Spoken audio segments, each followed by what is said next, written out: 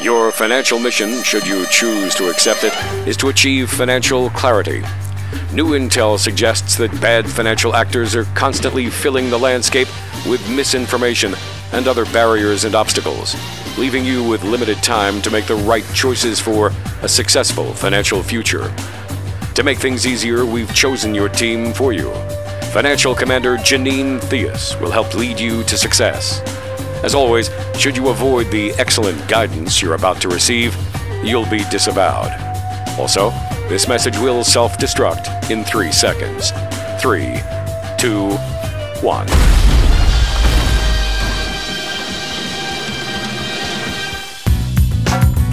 Another episode of Your Financial Mission is on the way. I'm Walter Storholt alongside Janine Theus. She is the CEO and founder of Theus Wealth Advisors, your financial commander in Columbia, Howard County area. You can find her online at theuswealthadvisors.com. That's theuswealthadvisors.com. Janine spent 21 years as a naval intelligence officer. Now she brings those brains and brawn to helping us tackle some of the toughest issues in the financial world. You liked that intro, didn't you, Janine? That was great. I hear you chuckling in the background. We've got a great show on the way today because we're going to be talking about how financial planning, what is it really? It's kind of interesting. It's not just about picking the right investments. It's not just about, hey, should I pick this stock or that stock, or what return do I need on X investment to make this all work?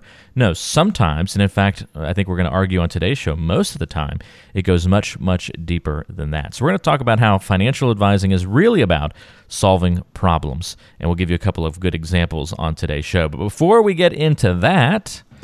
Extra, read all about it. It's time to see what's happening in the news. And this was a headline actually back at the beginning of 2018, Janine, but they did an update several months into this issue that then brought it back into the headlines, and so I thought it would be good to bring this up. I don't think we discussed it initially when it happened, but you may remember back at the beginning of the year, Seattle implemented this soda tax at the beginning of the year, and so far, now they've released an update, it's brought in more than $10 million in revenue.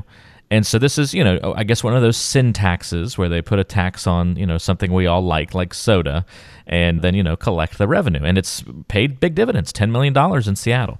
What's your opinion of taxes like this that are designed to kind of change people's buying habits or capitalize on their buying habits, I guess? Well, all you have to do is follow the money. Okay, it brought in $10 million in revenue. So what is the purpose of the soda tax, really? Is it to change people's habits, or is it just another revenue driver? If you're celebrating the revenue, then you're not really, mourning the fact that, we didn't change anybody's habits. Exactly. Because, my other question would be, well, where did the money go? What did they use it for? Because ostensibly so many of these things are used, and this happened in Baltimore too, where we're going to use it for education. Well, Baltimore schools have some of the highest per capita spending per student of anywhere, and the results are bad. They're miserable. So, the problem with this is soda taxes are being sold as a fix for some pretty big problems, everything from obesity to education funding, like I just mentioned, and they're trying it everywhere from San Francisco to Philadelphia to West Virginia. So can this really deliver on the promise to change people's habits? One, I have a really big problem when people in, county councils or city councils start to say, we want to control your behavior. I have a problem with that because that leads to other problems in society. But when you look at the research, the soda taxes are narrow, punitive taxes that are a budget risk potentially and don't solve the health issue at all. Because what people do is change their habits. What you have to think about is our tax system, if you're talking income tax, is actually progressive. So the more you make, the more you pay. What's interesting about these taxes are they're regressive. So a 10% soda tax would burden high-income families, certainly. It's like, $24. While poor families are going to be harmed nearly twice as much. So they're going to be paying like $47 on this 10%. And that was a study done back in 2012. So a lot of people will say, well, it's fine to overtax low-income individuals because then the revenue goes to the government services that are enjoyed by low-income individuals. But that's pretty poor reasoning. And if it was the argument was valid, let's get them stuck in a loop. That's exactly the never-ending circle of doom. Let's encourage that. And that's exactly what happened. So they bring in the revenue, you get people, and so what are people going to do? They're just going to change the habits. Maybe they're not going to buy that soda. They're going to go buy this other high-calorie drink. They'll switch to juice. Switch to juice. Well, interestingly enough, it's caloric whack-a-mole, because what they did when they looked at a couple of studies is people started buying a 6-pack of beer because, Philadelphia did this. And so they're 1.5 cents per ounce, which this is ridiculous, of sugar-sweetened beverage tax. It doesn't sound like much, but when you realize the effective tax rate is 20 times higher than the excise tax for alcohol. Wow. So what happened there is it was sticker shock. So it was $9 basically for a 12-pack of flavored sports drink, but it's only $7.99 or $8 for a 12-pack of beir. So easy decision, right? Yeah, it's easy decision. That's right. So it just, when they talk about it where it's a health issue, we're really going to focus on changing people's health, this crisis, this obesity crisis. It's BS, because most of the calories people consume that have obesity issues is food. And yes, you can lose some weight if you stop drinking, 10 sodas a day, but that's not really the issue. So should we be taxing all you can eat buffets or tax on simple carbohydrates and things like that? These people are kind of out of control. And it really does come down to follow the money. Yeah. It's just another revenue source. And do we really want a small group of people dictating our behaviors?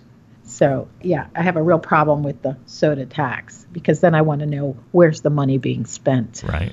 Well, that's a good breakdown. I appreciate that. That's funny to kind of reveal some of the thought circles that are being kind of wrapped around there between these kinds of things. And yeah, the true celebration would be if it had only brought in $500,000 in revenue. They'd be like, oh, what a bust of a tax. Oh, must be because people aren't buying as many sodas as we thought. It worked. We're making a healthier society. But actually, people are just still buying. You're celebrating, making all this money, and those who did get irked by it have switched to beer. So, and so what people don't realize is when they do this, a lot of times there's an economic consequence, because then you have potential job losses, because the retailers, distributors, and restaurants are going to be affected by that. So you're going to have smaller profit margins and job losses. So every time when they try to micromanage behavior, there's a ripple effect in the economy. And that is not where we want to be. Yeah. Well, speaking of ripple effects, I think that's a really good segue into our main topic of the day, where we talk about real financial advising is not just picking these investments, it's about solving problems. And a lot of these problems happen in our lives from a financial perspective because something changes, something happens. Sometimes it's sudden, sometimes it's over time. But these things then have ripple effects on our financial plan as a whole. And if we wanted to, Janine, I think we could probably spend 5, 6, 7, 8 podcasts talking about all the different types of problems you solve as a financial advisor. We could create probably an endless list of all the different examples where you've solved a problem for somebody. But I thought we would take the time on today's show to maybe break down 3 or so problems that you see often and how you solve them, and the fact that they're great illustrators of how your job, your career, your livelihood is about more than just picking stocks and investments and that kind of thing. One great example to kick us off with is when Uncle Sam gets into the equation and we've got somebody with a tax-related problem. How does your planning process go a little bit deeper than just picking investments in a situation like that? Well, typically if someone comes in and there are many, many reasons that this can happen. You didn't pay your taxes for a couple of years because you couldn't, or you just didn't get to it. Sometimes business owners do that. I don't recommend that, because then Uncle Sam does come calling. Or you end up with a pretty hefty tax bill and you're pretty panicked over how to pay it. Now, there are some services out there that will help you maybe reduce the tax burden. But generally, it's starting to think of, how do I pay this down? And if I'm going to, like a lot of people have saved into qualified plans, if I'm going to start taking money out of a qualified plan, before 59 and a half, there's a penalty. After 59 and a half, there isn't, but you're still going to have a tax incurred. So if I have to take substantial money out this year to pay the taxes, then next year I'm going to have a big tax bill because why? I had to take money out of a qualified plan. And I've had a couple clients go through this. And one client in particular that I'm working with, we're trying to manage some of that because all of the money is in qualified money and he needs the money for various things that he's taken care of. And so it's trying to put kind of bumpers on how much do I pay down this year?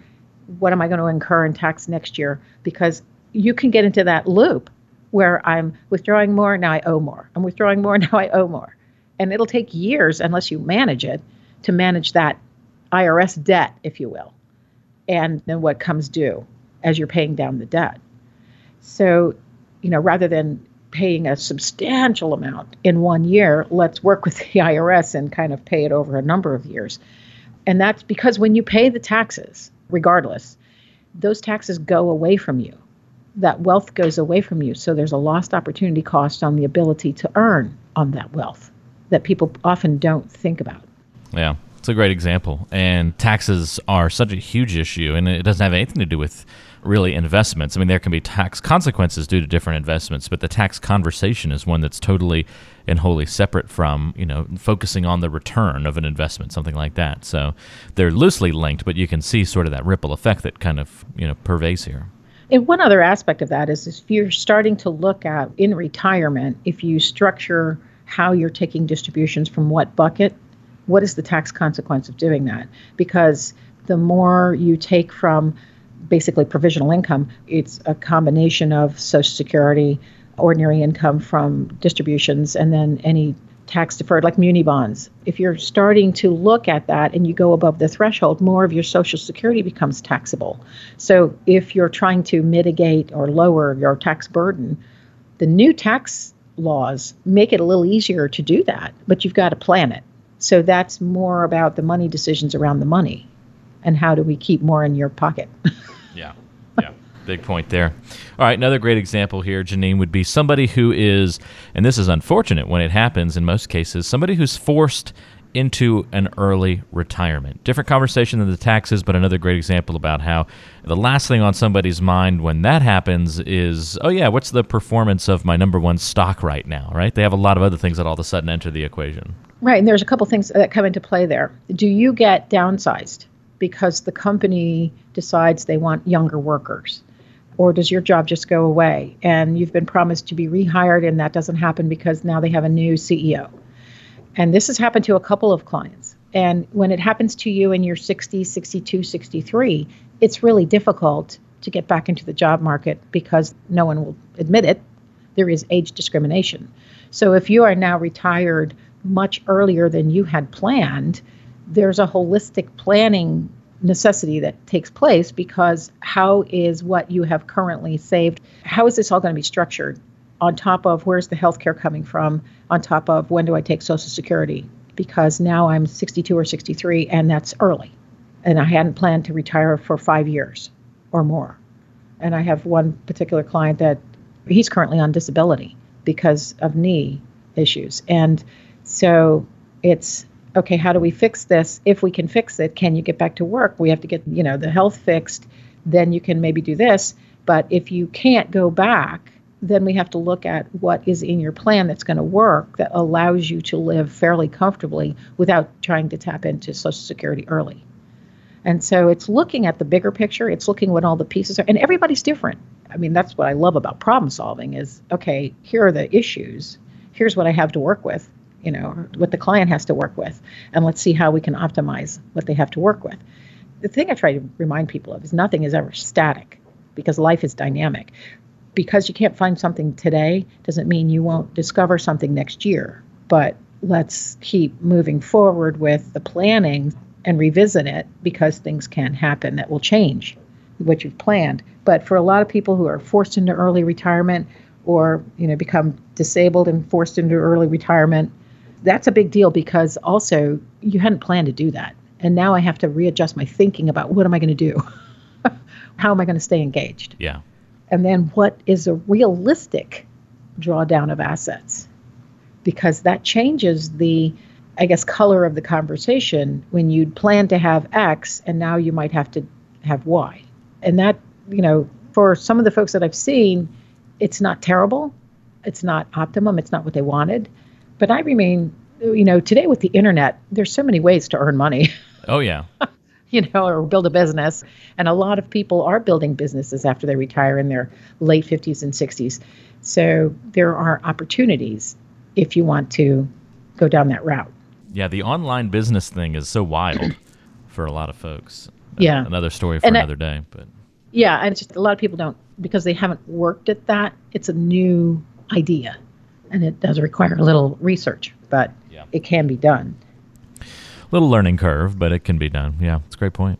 All right, so that's if somebody's forced into an early retirement, and that is certainly an issue when that occurs. Something that is related, we'll kind of just stay in this theme for the rest of today's episode, but that would be somebody who has lost their job long before retirement age. So it's not just like, okay, I'm a year or two out from retirement, now I'm being forced into it a little bit earlier, but now we're talking several years before you were planning to retire.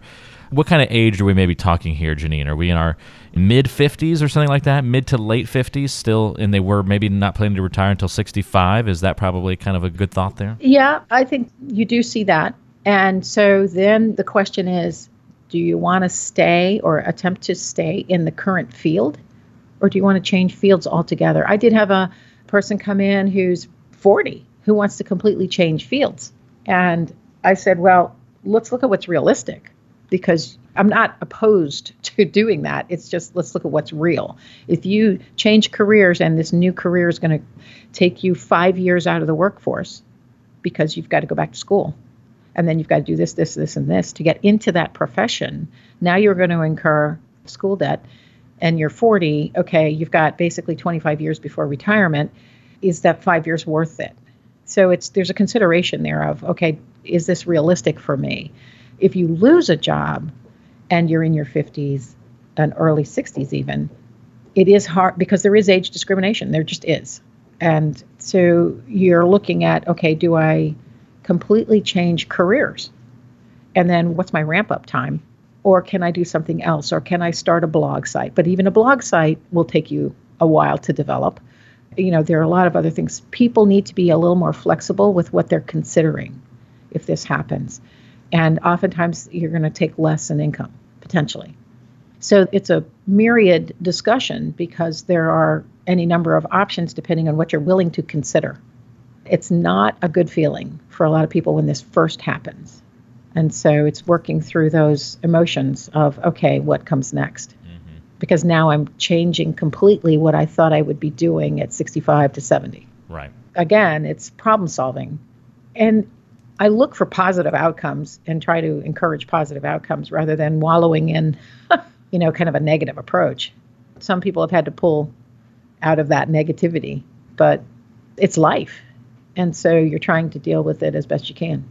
Well, there's always going to be complications, but there's always an advisor there to solve the problems. Your financial commander, Janine Theus, here on the show. And again, these are just some of the examples where financial planning really goes a lot deeper than just picking investments. It goes into that territory of true problem solving. So pretty neat. How often would you say, to kind of put a cap on today's conversation, Janine, how often would you say that happens? Have you ever had a meeting where it's just looking at investments and that's about it? Or do they pretty much all turn into solving problems at some point? They all turn into solving problems because a couple of my biggest questions to folks, what is the true purpose of the money? So for instance, this is a great example. I had a couple come in, they're not clients, and they were so proud. There was, at the time, this was a couple of years ago, they were 64. They were so proud of the fact that they were bringing in $130,000. Now, this is Howard County. The median income is 120. So they're very proud of bringing in 130, and they were only spending 90, and they were so proud of that. And it was awesome. And he was semi-retired. She completely doesn't work. But then I saw at the bottom of the sheet, there's $3.4 million. And I said, well, hello. What? Yeah. I said, okay, so are you planning to gift to your daughter? No, we're not ready to do that. How about charity? No, we're not ready to do that either. I said, okay, you're both 64. What's the money for? And I probably asked 6 times, what is the true purpose for this money? Are you leaving it to somebody? And they were so intent on being frugal, they could not see the bigger picture, that they had this huge bucket of money that they either need to start spending or consider how they're going to leave a legacy, or it's just going to go directly to the daughter. And I couldn't get him off that focus. We're leaving frugally. And it was very interesting. So I finally just asked her, I said, so he dies tomorrow. What are you going to do? She goes, I'm coming to see you. I said, okay, that's great. A good answer. Because money's just a tool. What do you want to do with it? Mm-hmm. And whether you have to retire early, you lose your job, what is the money for? So that's a bigger part of my conversation with clients. What are we doing with the money? And a lot of times, as people have spent their entire lives in accumulation mode, saving, you get into distribution mode and they have a problem spending. Mm. So it's me giving permission. Spend. It's funny, the people that need that that need that push. Usually it's the other way around, but there are plenty of people who are on the other side of that coin. And they're afraid to spend because they don't want to spend too much and run out. Yeah.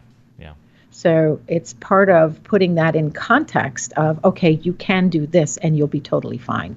And for the next 10 to 15 years, go travel, go see your kids, go see your grandkids, go do something. Because when you hit your 80s, typically people don't travel as much. They're not doing as much. I mean, people are still active because you hear all the time.